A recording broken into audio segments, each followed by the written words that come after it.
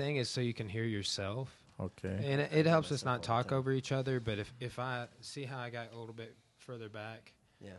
that's gonna, you just want to stay consistent. So you can move this around. You can move it here and lean forward. If you need to tilt it up or down, you just do it. So, yeah, Flavio Kennup here with also Caleb Plank, my instructor, coach, longtime friend. Glad to have you guys over. So, what brings you to Arkansas, Flavio?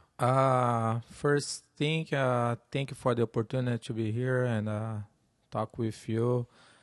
So that's my first stop after being so long time out of the United States. We spent time in Abu Dhabi and Thailand, Russia.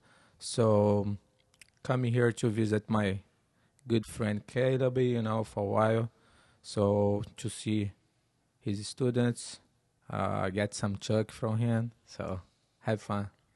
Excellent, excellent. I'm looking forward to getting to train with you after the podcast today. You're going to do a private lesson with my wife and one of my students, and they're both pumped about it. They've been texting about it today. So I'm excited to have you back in. It's been about 5 years since I got to train with you. And I feel like there were two different times that you had him in that I got to go to either your seminar or when we had the team camp. So, Yeah. but Black Belt Conference, and then he was in before that just to hang out and train. yeah, as soon as I heard you were coming, I texted Caleb and I was like, is there any way we can do a seminar? And I'm really looking forward to it, man. So I think we're going to have a pretty good turnout. Mr. Drink's coming in tonight, is he not? He's going to try to with the weather. He said they got some. It is a little ice stuff tricky. tomorrow, I was so- supposed to teach my very first college class today, and they canceled the first 2 hours of class. So I went down there and made some copies, but there was virtually no ice on the roads at all. That's Yeah. why I was texting you. I figured you being up in the mountains would get something, but No. fortunately, no. I was kind of worried that you guys, because Drink called me being like, what Oh, are you, yeah. what are you going to do if it He if called it me too. snows? He's like, "Man, it's supposed to get bad." I was like, "Yeah, I don't think it's going to." But We're still, I never think, know. enough in the valley that we don't get a lot of horrible weather, but sometimes we get it when Clarksville doesn't too. Right, It's yeah. interesting. So you mentioned. So I think last time I'd kind of been kept up with you or found anything online about you like 2014. And like I said, I trained with you in 2012. What have you? You mentioned that you'd been to Thailand, Russia. Have you been training, teaching? What have you been doing the last 3 or 4 years? Yeah, I've been spend more time with teaching, teaching kids, adult, and military program in Abu Dhabi. And I've been working a lot this last 5 years in Abu Dhabi. So the program Jiu-Jitsu there is growing so much. Today you have more than 500 black belts there. Wow. So it's 80, let's say 90% Brazilian, But the nice point is like they start hiring other coaches different countries like Canada, U.S., Australia, Italy. So it's very very nice. They just not looking for Brazilians. So it's growing so fast Jiu-Jitsu in Abu Dhabi. Nice. So I remember reading a couple years ago. I think the world's largest jiu-jitsu class, 3,000 people or something like that. Were you around in Abu Dhabi when that took place? Yes.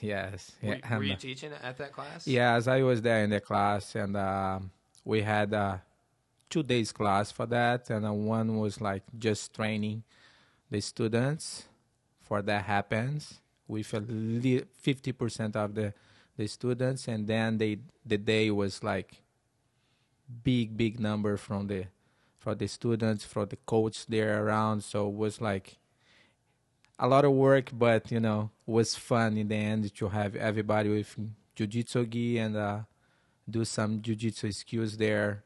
So we reached the goal there.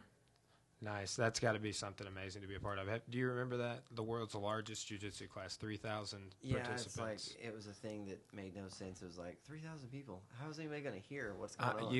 So many. You would have had. It would have had to have been a big camp. So many instructors Yeah. would have had to be involved. But that, I mean, logistically, I can imagine it was an undertaking. Yeah, I But- struggle organizing a class of like 50 people. I know. I feel the same way. It's with 25 people.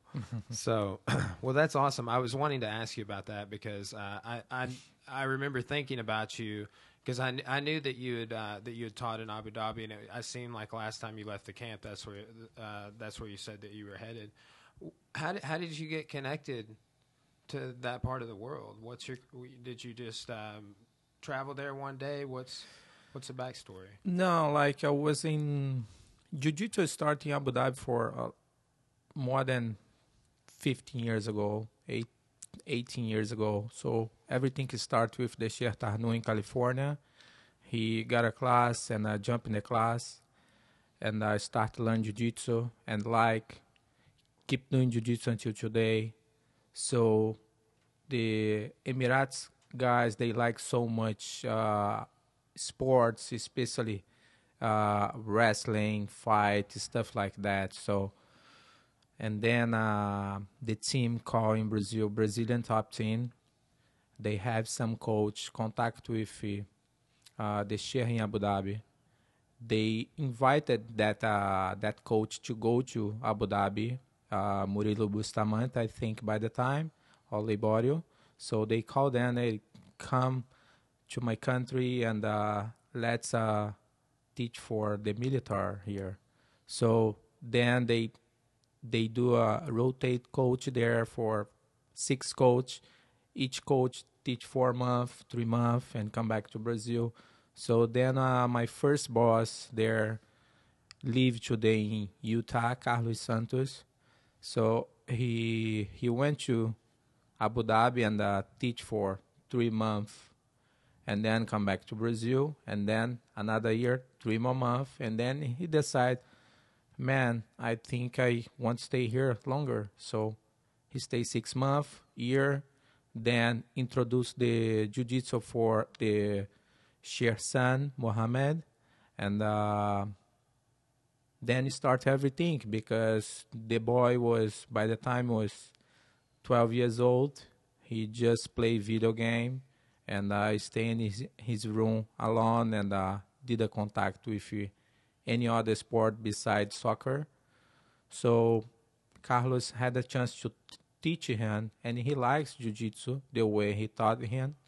And he became very active and lose weight by the time. And the king said, Sheikh Mohammed said, if it's good for my son, it's going to be good for my people. So I want to tomorrow start jiu-jitsu in the school and say, oh my gosh, how can I start jiu-jitsu in the public school?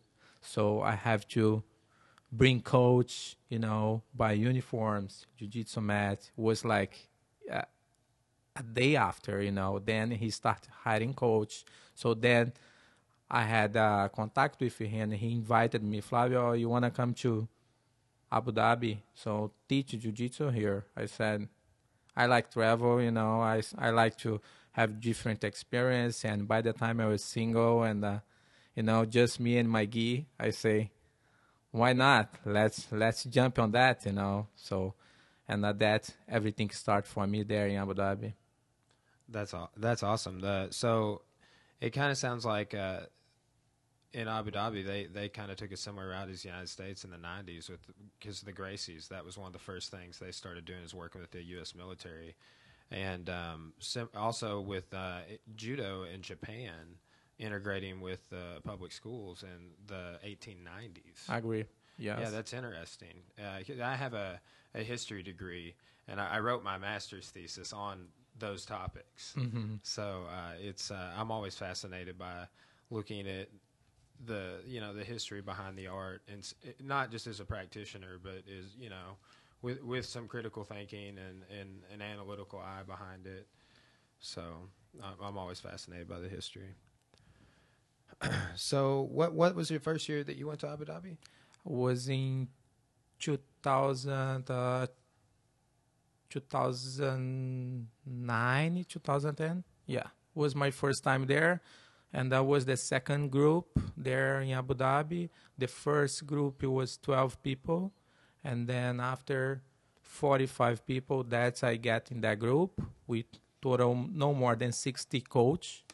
You know, we live just in Abu Dhabi city. We work there. Jiu-jitsu was very small, so very delicate the way to teach them because we have to break so much walls to get where you are today. It's still new, but we break so much walls like culture and to contact with other guy because they by the time they just knew soccer. So then even okay, they watch Shertar Nundo, wrestling this, but it's small, very small, 10 people for the country. So to bring that for someone cannot imagine, okay, today I have to train jiu-jitsu and it's a mandatory in the schools. That's one of the things. It's not something you choose. I want to do jiu-jitsu. No, it's a mandatory. It's like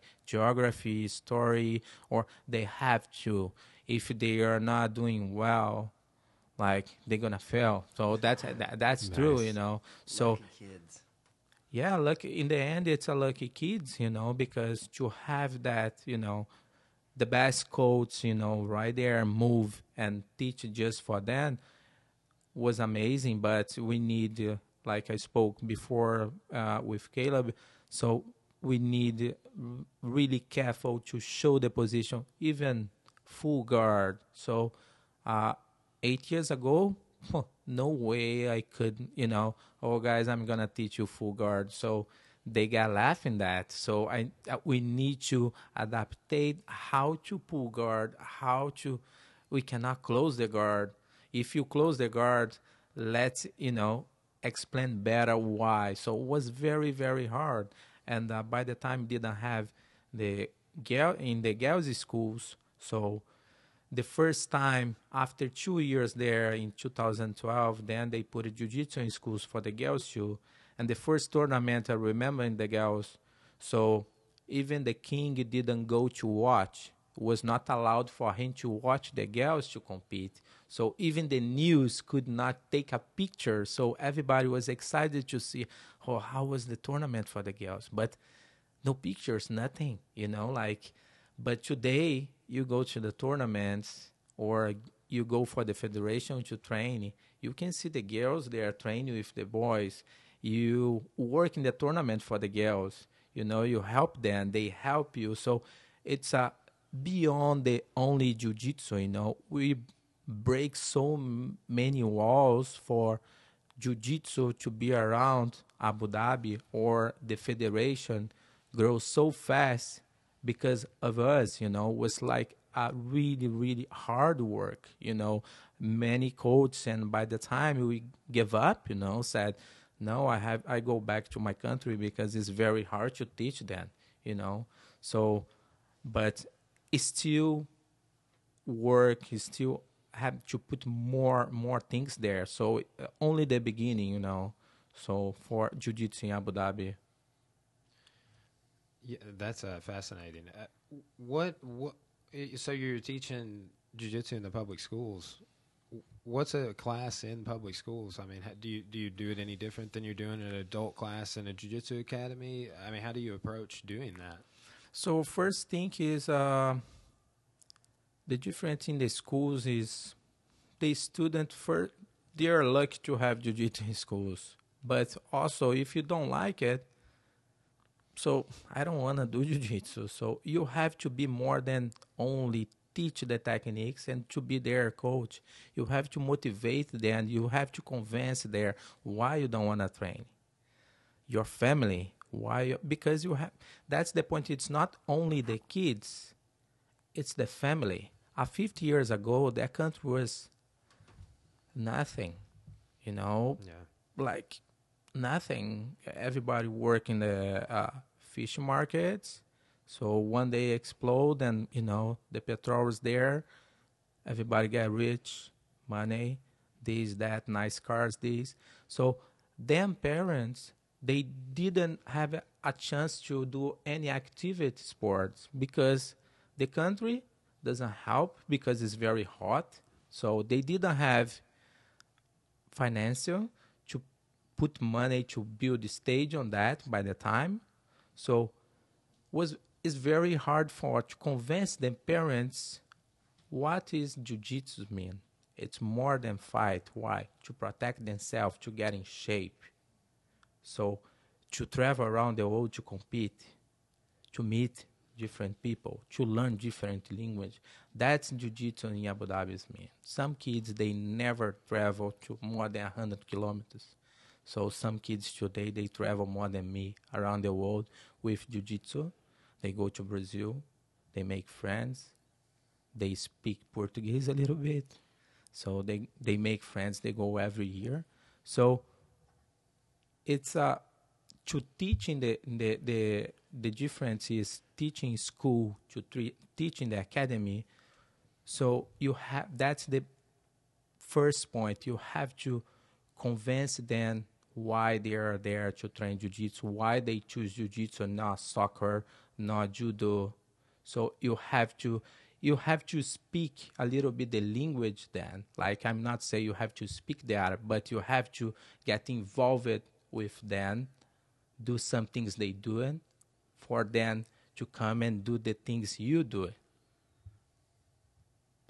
So you mentioned tournaments in the sport. Do you and you also mentioned kind of self-defense and talking with the parents. Do you balance that when you're teaching them in the class? Do you come with a kind of a multiple perspective on sport, self-defense with jiu-jitsu, or how do you approach that? You mean like in school? Mm-hmm. So yes, I remember my first time. One of the very fun things I had there, like as soon as I get my first time in Abu Dhabi, I met the police guy. To get a driver license there is very hard. Take like 4 months to get a driver license there. So I met that police guy, and he said, I can help you, like to put in the right way to get the license fast. I know you guys need it. So we spent all night with them, and because they want to know about jiu-jitsu. So what you guys doing? What's jiu-jitsu mean? Like, tell me. So we are in the floor in the street, and teach some self-defense for them, teach some techniques. So we started doing stuff like that. In school, for example, we doing self-defense for especially grade 9, 14 years old, 15 years old. That's they are more interesting to get involved with jiu-jitsu. That's the first thing, because they don't want 15 years old, 16 years old there. They want to drive a car, and race. That's they want to do it. They have the money already, so they don't want to spend time and train jiu-jitsu. So, but they have to. What we start to doing is self-defense with them. How to protect yourself in the street, kick, punch, and then we put on the floor. Then we start bring jiu-jitsu in. With the kids, it's different. So then we already put jiu-jitsu on the floor with them. They enjoy, they like it, they play. So it's different approach with different age the kids. That's awesome. I mean, it's cool to hear what's going on over there.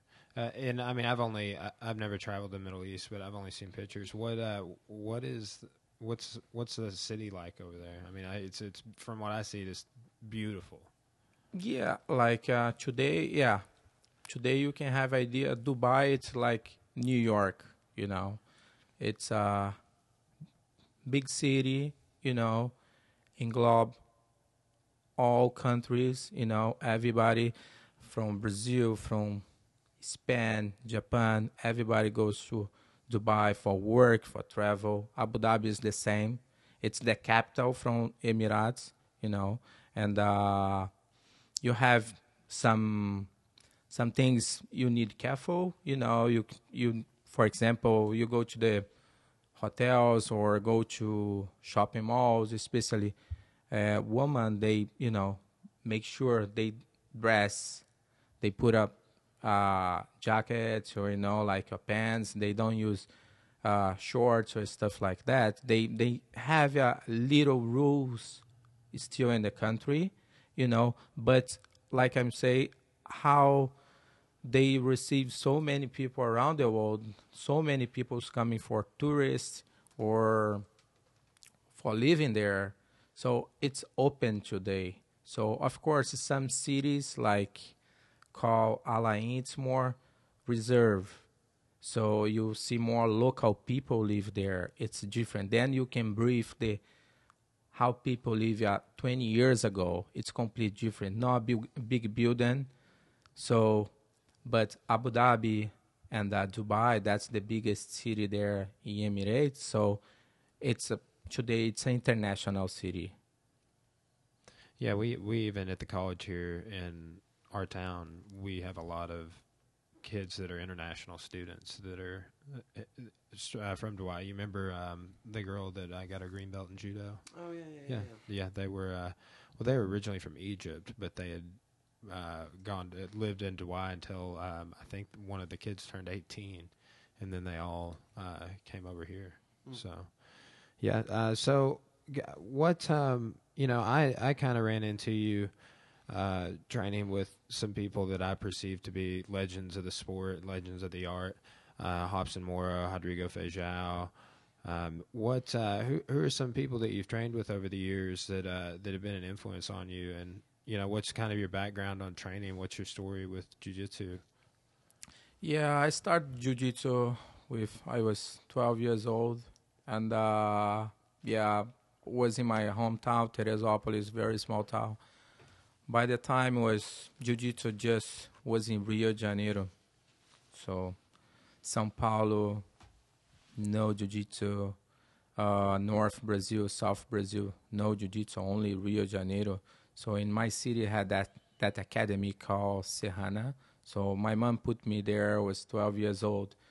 Then just to be active, and learn some self-defense. And then I like it, keep going for the tournaments, get 15, 16, get more involved, help in the class, and I never stop.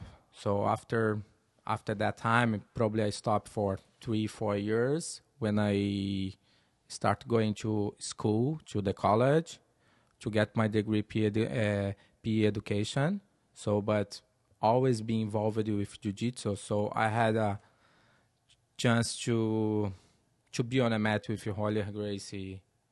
So I had a chance to be on a mat with that's one of my the guy I really like it, like he live in New York today, but he's amazing jiu-jitsu. His name is Adilson Jucão.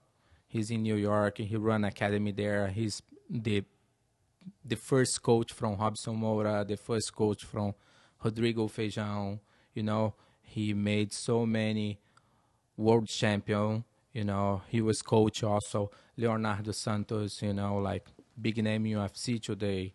So, and I had a chance to learn from him. To learn from these guys like inspired me on the match. And until today, my first coach is just gonna get his red belt this year, Elias Martins. To have a chance. I remember perfectly. I was 14, 15, go to his academy and training, and I couldn't. Today I go back to my city and see him to the red belt. I can imagine. Like I get my black belt. I'm here with you. The point is when you 25 years when jiu-jitsu, people start on jiu-jitsu, they could imagine like jiu-jitsu going more than 300 kilometers from here, go to São Paulo, go to North, go to South Brazil. Nobody think about that. Nobody imagine like, that's just, sport, a little sport, and start growing. Then go to São Paulo with Fábio Gurgel, then go to South with Zemar Spear. So, and then come to United States, So I remember one of the things I was probably 19 or 20 first time Hobson was here in United States. He was 21 years old.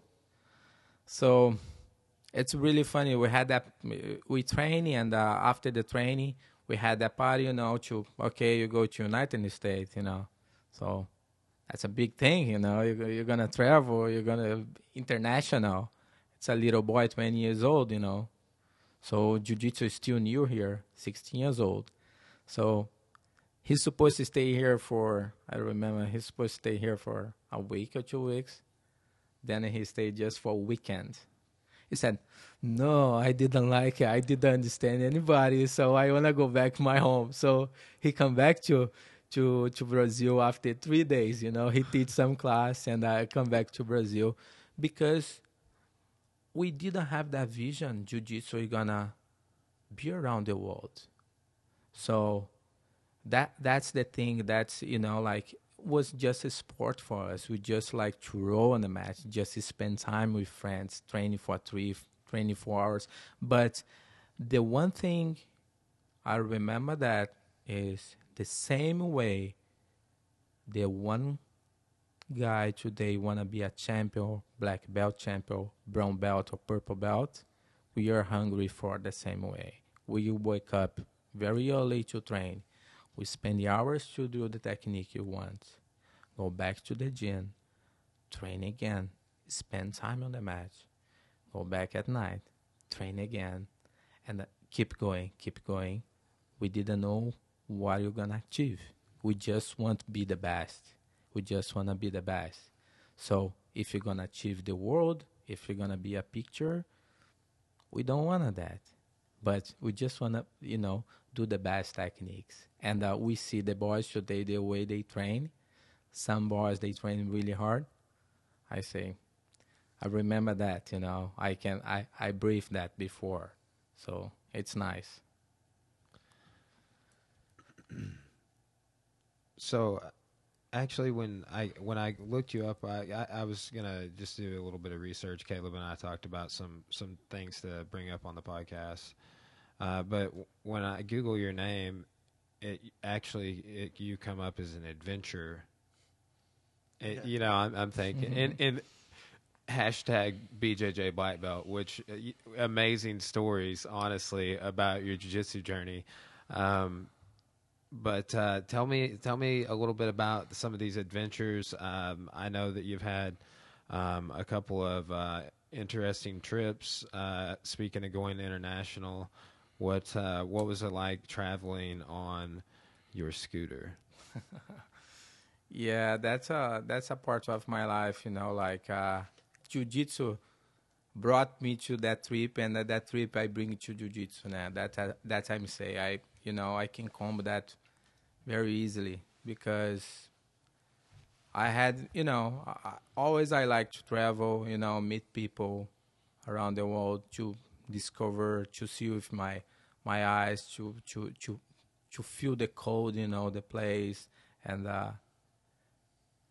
I had that idea to travel to South America, but I didn't have much money.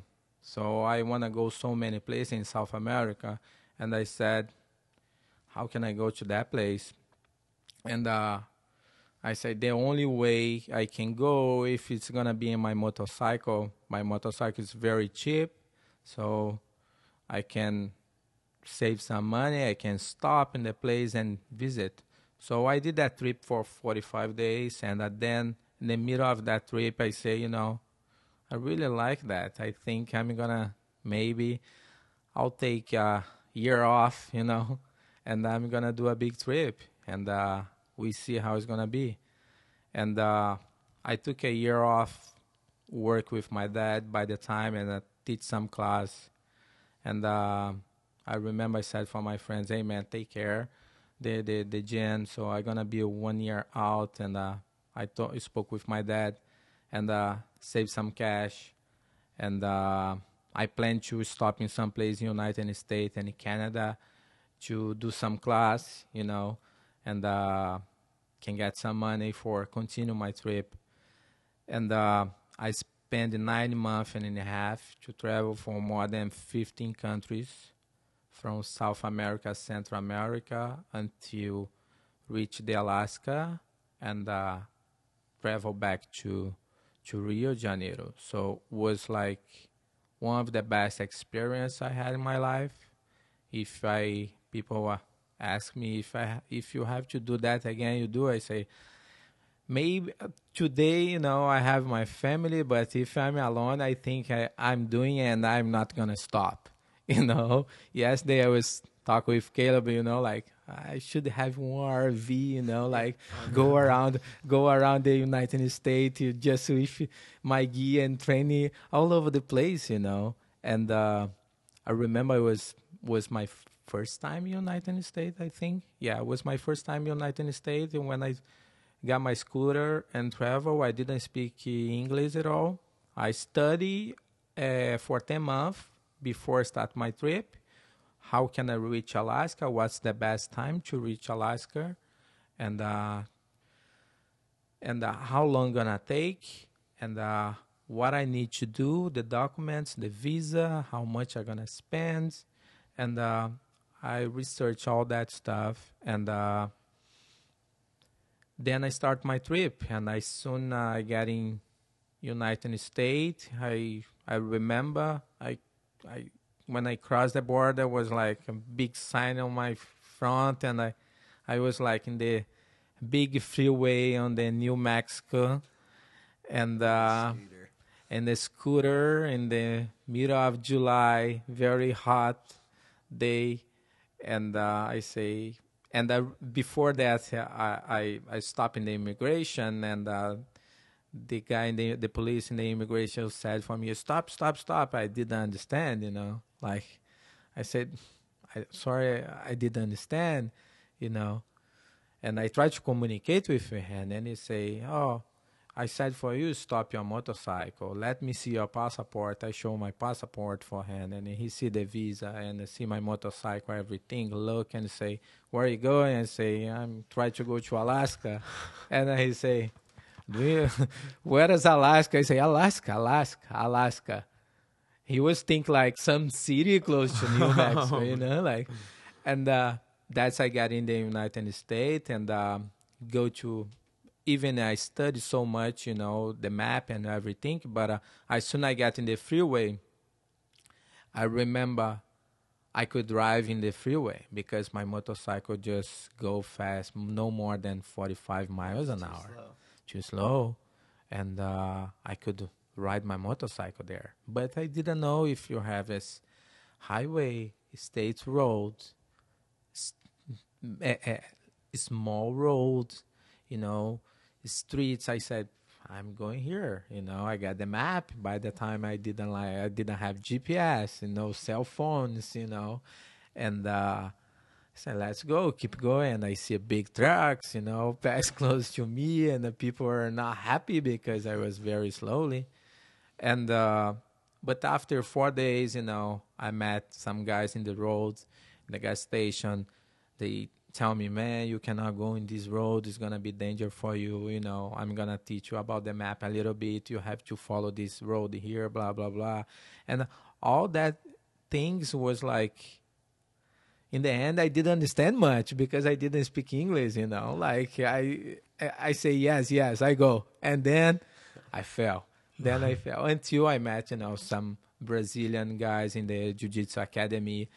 Then they, hey, come here, please help this guy here because he doing crazy things, and he need, to get help a little bit. But in the end, the trip was amazing. I learned so much, and I was, in 24 hours, the trip, I was in good vibe. So everything's coming to me was like perfect, So sometimes I stop to think, man, how I got that point, how I got in that city that day, how I fix my motorcycle and that weather, like I thinking about today, I say, today I not possible to do it, like, and ride for 200 miles and stop some academies just because I look in the map and ask for, hey man, can I, just train a little bit, like I'm not training for a while, so I want to move my body a little bit because I'm travel.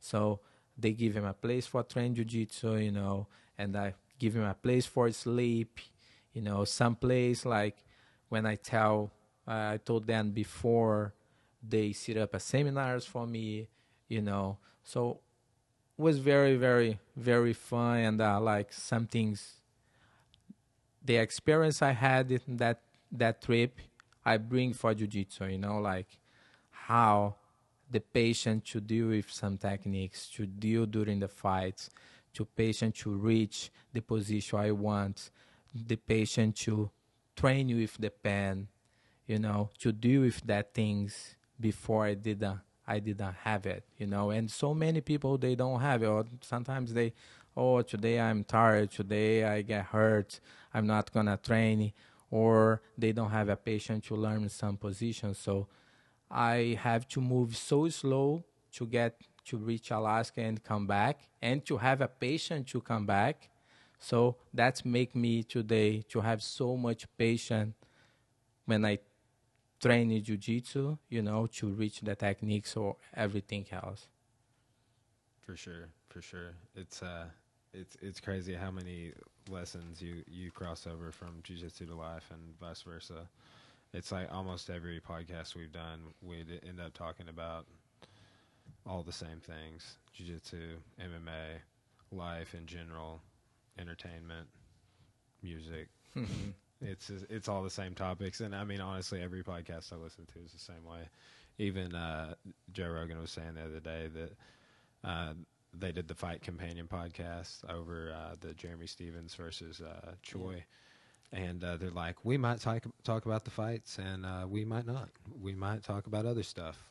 And Eddie Bravo's on the podcast. You never know what they're going to say, but it's always interesting to see where the conversation goes. Awesome life story you have there, sir. What was it like getting to train with Robson? I mean, you've spent a significant amount of time on the mat with him. You taught at his academy in Tampa, if I'm not mistaken. I've got to roll with Robson and been to several of his seminars and purchased his DVDs over the years, and really look up to him as someone who has done a lot in the art. What was it like getting to be around someone like Robson? It's kind of strange, because like it's fun and strange because we grew up together. I start in different academy. Going back to when I start, I start in different academy. Me and him, we are one age different. I was one division heavier than him, so you always going for the same tournament. His first tournament in jiu-jitsu was my first tournament in jiu-jitsu. Nice. So was me, and by the time my coach put me in the same division here, some mistakes happened, so we supposed to fight 2 times, me and Robson. So when you start me and Robson start jiu-jitsu, was me, Robson, and Marcelo Pereira, live in Naples today, close to Robson, black belt 5 degree 2. And the other guy from Nova Union too was 4 guys. By the time it was Nova Union. So, but was 4 guys in that division. So, is Marcelo the Duck? No, that's Pato. No, okay. So by the time I supposed to fight Robson, we didn't fight because it was different brackets. So our first tournament we lost, so we didn't have a chance to fight. But after 1 year, 2 years, we met in the tournaments, become friends, and I start training with him a lot, go to his academy, train with him. I enjoy to train with him, and he enjoyed to train with me. That time I was 15. We start to develop position, and that's one thing I tell for all the kids. Be creative, learning everything, be creative your game. Because I was in that spot. I had to create some techniques. I was 15. We create our game, our jiu-jitsu. So we grow up together, train together, help each other. We are a student together. So then our first coach moved to Brasilia, Jucão, live in New York today. He moved to Brasilia. And by the time it was blue belt, purple belt. And we run the academy, you know. He run the academy with the other guy, and I keep going this, and we didn't know who's following that by the time. So we go to Nova Union, we go to Gracie Barra. Where you go? We didn't know that we had a chance to go to Gracie Barra because Carlos Gracie by the time invited us, come be part of the team. You know, we need you guys. So, and we choose to go Nova Union. We feel comfortable there. We grow, keep training, get the black belt, and then he moved to South Brazil, take care about his academy. Then now he's in United States for so many years, teach here. I work with him. So that time say it's kind of funny and strange because in the end he's my brother, you know, like we grow together. I don't have that relationship with someone know him for 2 years.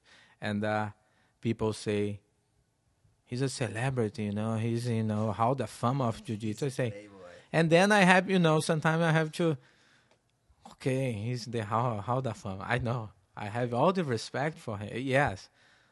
But, man, I know this guy, you know, like, he's sleeping on the floor, he's sleeping on the bed, you know, I push him, you know, like, I say, hey, get out of here, I'm going to sleep, you know, like, in the end, we play with each other, you know, I say, lock the door, and don't let him to pass the door, hey, you're going to sleep outside, you know, like, hey, so in the end, you know, like, we still boys, you know, still play, like, you guys have some friend from, you know, little, and it's very funny, but you know, and we have so much, I have so much respect for him, what he did in the sport, what he's still doing for the sport. He works so hard, you know, to get, he deserves more than this, you know.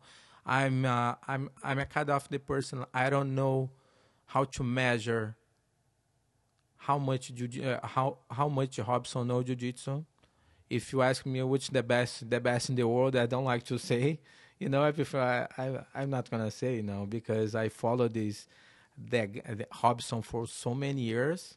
You know, we are together so many years. I see so many good fights I have in my memory. I tell him sometimes, and he say, man, you remember that fight, Flav? I say, I remember, man. I remember because, you know, I remember one of the fights I spoke with him a few months ago. I say, Robson, remember when we were like blue belt, we traveled to Rio de Janeiro to compete, and you were very, very sick. He was like very, very sick. He was not able to compete that day.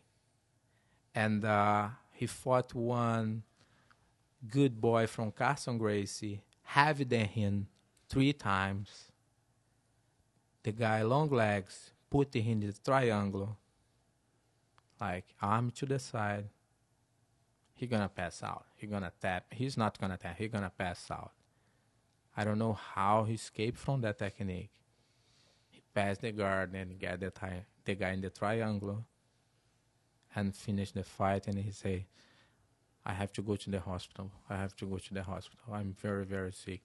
You know, I remember that, and I feel like, man, well, it's this guy, you know, this guy here, you know, how much he did for the sport. It's not like what he did in the black belt. What he did in the black belt, I believe it was nothing that I saw. You know, he was yellow belt by the time he need to fight to get a sponsorship for all his life by the time until his black belt. He fought one guy 4 times bigger than him in my town. And our coach say, man, I have him. He need a sponsorship. He's going to be the best in the world. Please believe me. The sponsorship said, okay, if he's good, he's going to be this boy here. He beat that boy. So it's a kind of the relationship I have with him. It's not like I everything what he's still doing for the sport as a black belt, what he did when he was young, and how much I grow with him, and by the time, like to have someone like him, like Rodrigo, coach in your side, like to have Rodrigo like as a coach, it's like one experience, like it's amazing, like he every time he goes to Abu Dhabi and I was there to compete and to say Rodrigo is here to coach me, like me feel like 50% better. So to have those guys with me was so much important, and for me to pass today for my students on the mat, so I bring that every day when I'm on the mat. I bring everything I learn from those guys, from my first coach, second coach, from these guys, because I know what they did. Was something very, very important, amazing for. So it's a special to be friend of them. It's really, really special for. I can only imagine, and that's why I wanted to have you on the podcast to just talk about some of these stories and get some background on it. Just because I hold a lot of these people in high esteem. There's two people I tell everyone that I've probably the most two influential people I've got to train with is Rodrigo Feijão and Rickson. I mean, so they're right up there on the same pedestal for me in terms of just somebody I've got to spend time on the mat with that had I got to spend way more time with Feijão. I've got to train with him a half a dozen times. Got to do 2 or 3 private lessons, seminars, camps, and but you just spend a short amount of time with the person, but they have such a big impact on you. It's John Danaher was talking about that on Joe Rogan's podcast. I don't know if I've watched it twice. This guy is crazy. John Danaher, Danaher Death Squad? He's at Gary Tonon's coach and Gordon Ryan. Yes. He was just on Joe Rogan's podcast, and he's from New Zealand, so he has this kind of British accent. And Okay. I turned it on last night, and Joe Rogan, hey, so great to have you here, John Danaher. Yeah, I've been excited about this. And he's like, oh, thank you for having me on, Joe. And Cora was just like, looked over, like, who is this? And I'm like, this is a coach of savages. Yeah. And I felt that way. I saw Rodrigo put out a video of training a lot of the Nova guys at Gustavo Dantas' school. Yes. And was it Tempe, the World's Camp. And I was jealous because I know what's such a great coach that he is, and I really enjoyed all the time. I hit Caleb up all the time. I'm like, when are we having beans back in? Yeah. So, to have experience to be on a match with these guys is really, really important for us who breathes jiu-jitsu, because these guys is 24 hours. They on the match, they training, they teach, they coach. That's the family. That's that's the life. That's completely life. 7 days a week, training all the time, coach, take care of the boys. Rodrigo Rodrigo doing amazing job in Brazil today. He opened his new academy now, and nice academy, beautiful. He hold more than 15 or 20 boys there in the city. So the plan is to bring some talents to live with him and in his style. So he goes to the tournaments from South North Brazil, and some blue belts. They want live their life in jiu-jitsu. So he watched the video for these boys, see the curriculum, talk with the family, talk with the coach, see if they want to move to his city. He put in some house, he rent that. So these boys live in the house, and they have jiu-jitsu training, they have fitness training, they go to school and train again. Fitness, everything with Rodrigo. So Rodrigo, it's his son just born now. It's like a little baby, but he has more than 20 around. So 20 kids around. So he's sometimes people say, "Oh, you see this brown black belt from Nova União is very good," but behind that, Rodrigo is doing that job for a long, long time with these kids. You know, working so hard. So it's not only on the mat; it's outside the mat. Take care of them. Make sure if they are home. Make sure if they are not going potty. You know, they make sure they are not homesick. So he's he's a father for this generation there. So it's really really nice. It's more than coach, you know. He's a father for that. So it's a nice job he's doing in Brazil now. I get to train with a lot of, his guys and his students. They come up, they stay with me and stuff, and they always, that's how they refer him to him. Like, that's Dad. They watch Daniel. their weight. They're all like, I gotta tell Dad how much I weigh, because I ate too much ice cream. Man, I talk about Daniel quite a bit. He was another person, just, got to spend a lot of time with him when he was staying with you, and he did a couple of seminars. And, went out with him and Nate a couple of times. And it's just somebody, again, you spend a short amount of time with them, and they make a big impact on your jiu-jitsu. But I'll never forget Daniel just chasing Kyle around. No, stupid. Yeah. But little brother. yeah, who else was it you had in Hane? Yeah. Hane, Yeah, I didn't get to train with him, unfortunately. But I want to say that perhaps Cora came. We sent somebody, but I was at fights or something. Daniel. Yeah, Daniel, Hane. The biggest thing, like everybody, that Rodrigo influences, is just the work ethic. Like that's the difference. Is that they work so hard, and they understand the role. Like that's the biggest thing that I noticed is like, even when I had these guys at my school, like they're high-level black belts, and there were certain practices that I had to teach, and they would go in as students, and they were just like, yes, sir, whatever you say goes. They respected the role, and whenever they were the coach, it was the same thing went back to them, and if it was somebody else was the coach, and the work ethic was just relentless. Do you think that has to do more with like the Brazilian culture than our culture in the United States, no. perhaps? From my experience, no, because these guys were always on time. They worked harder than anybody, and that timeliness. When we go to Brazil, it's like, hey, class starts at noon, and 12:30. You're like, where's everybody at? So, yeah, that's one of the things we have in Brazil. Like it's Brazilian time. Like when you go to Brazil, Drink is on Brazilian time. Yeah. Drinks on you have to be able that. I'm not Brazilian time. You're Rodrigo time. I'm I'm on on time. Brazilian Like Yeah. I like but Brazil, it's the class is gonna be an hour and a half and go two and a half. But that's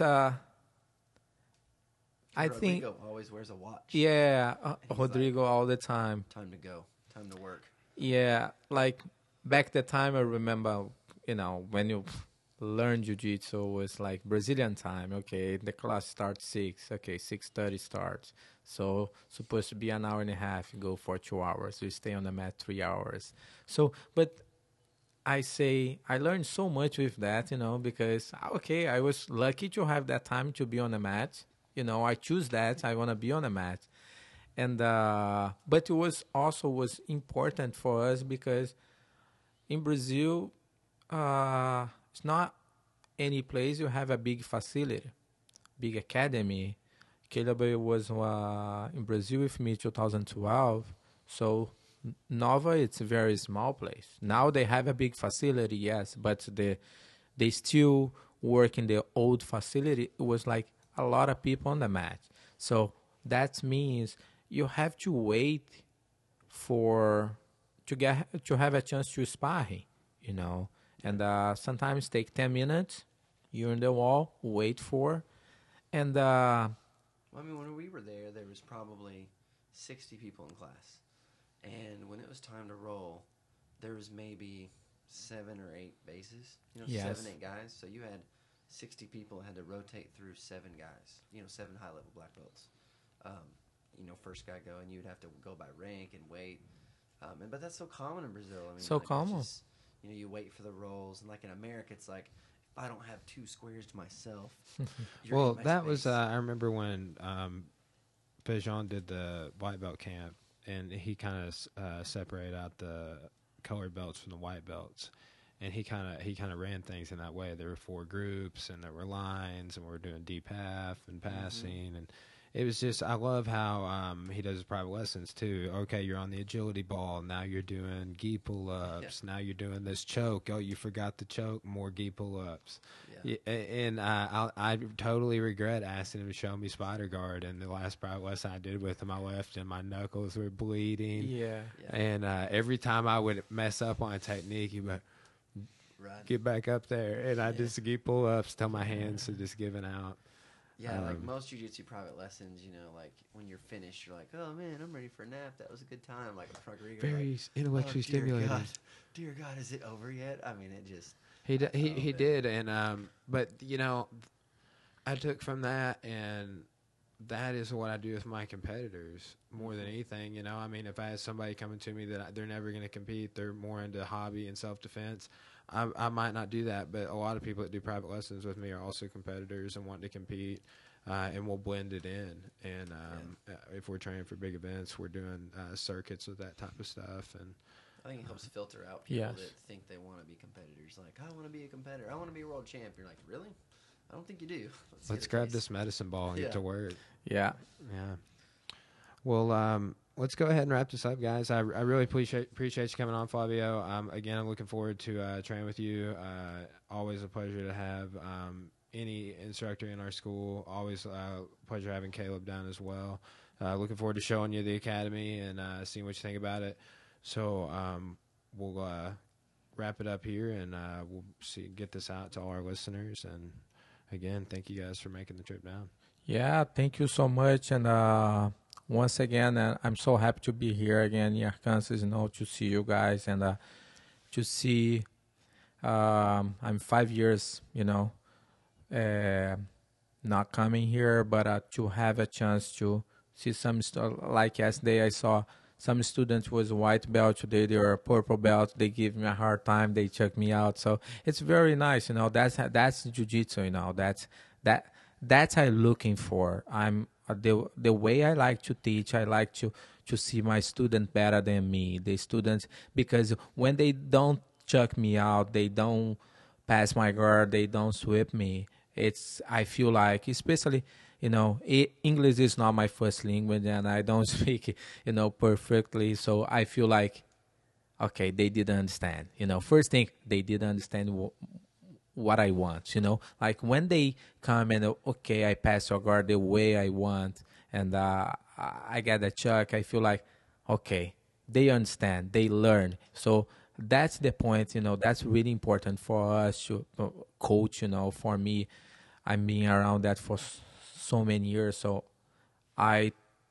every day I try to work so hard to, to have my student better than me. That's I want, that's my goal, and keep going and change their life. If they looking forward to compete, okay, let's go to compete, and they're gonna push me to compete as well. If they wanna just for lifestyle, that's nice. If they wanna lose weight, let's working hard. So always like I try to give my best for them and to be surprised for them when they come with some chugs or armbar for me. It's really nice. It's really nice to be here again, to see you guys. Like before was blue belt, today brown belt, another one black belt. That's the evaluation. That's very nice. And tomorrow, after 2-3 years, for sure, you're gonna have somebody here in that chair, was white belt and gonna talk with you like a black belt. That's very nice. That's the progress in jiu-jitsu, and jiu-jitsu is growing. That's the important. More people train jiu-jitsu. That's better for us, Yes, sir. All right. Signing off.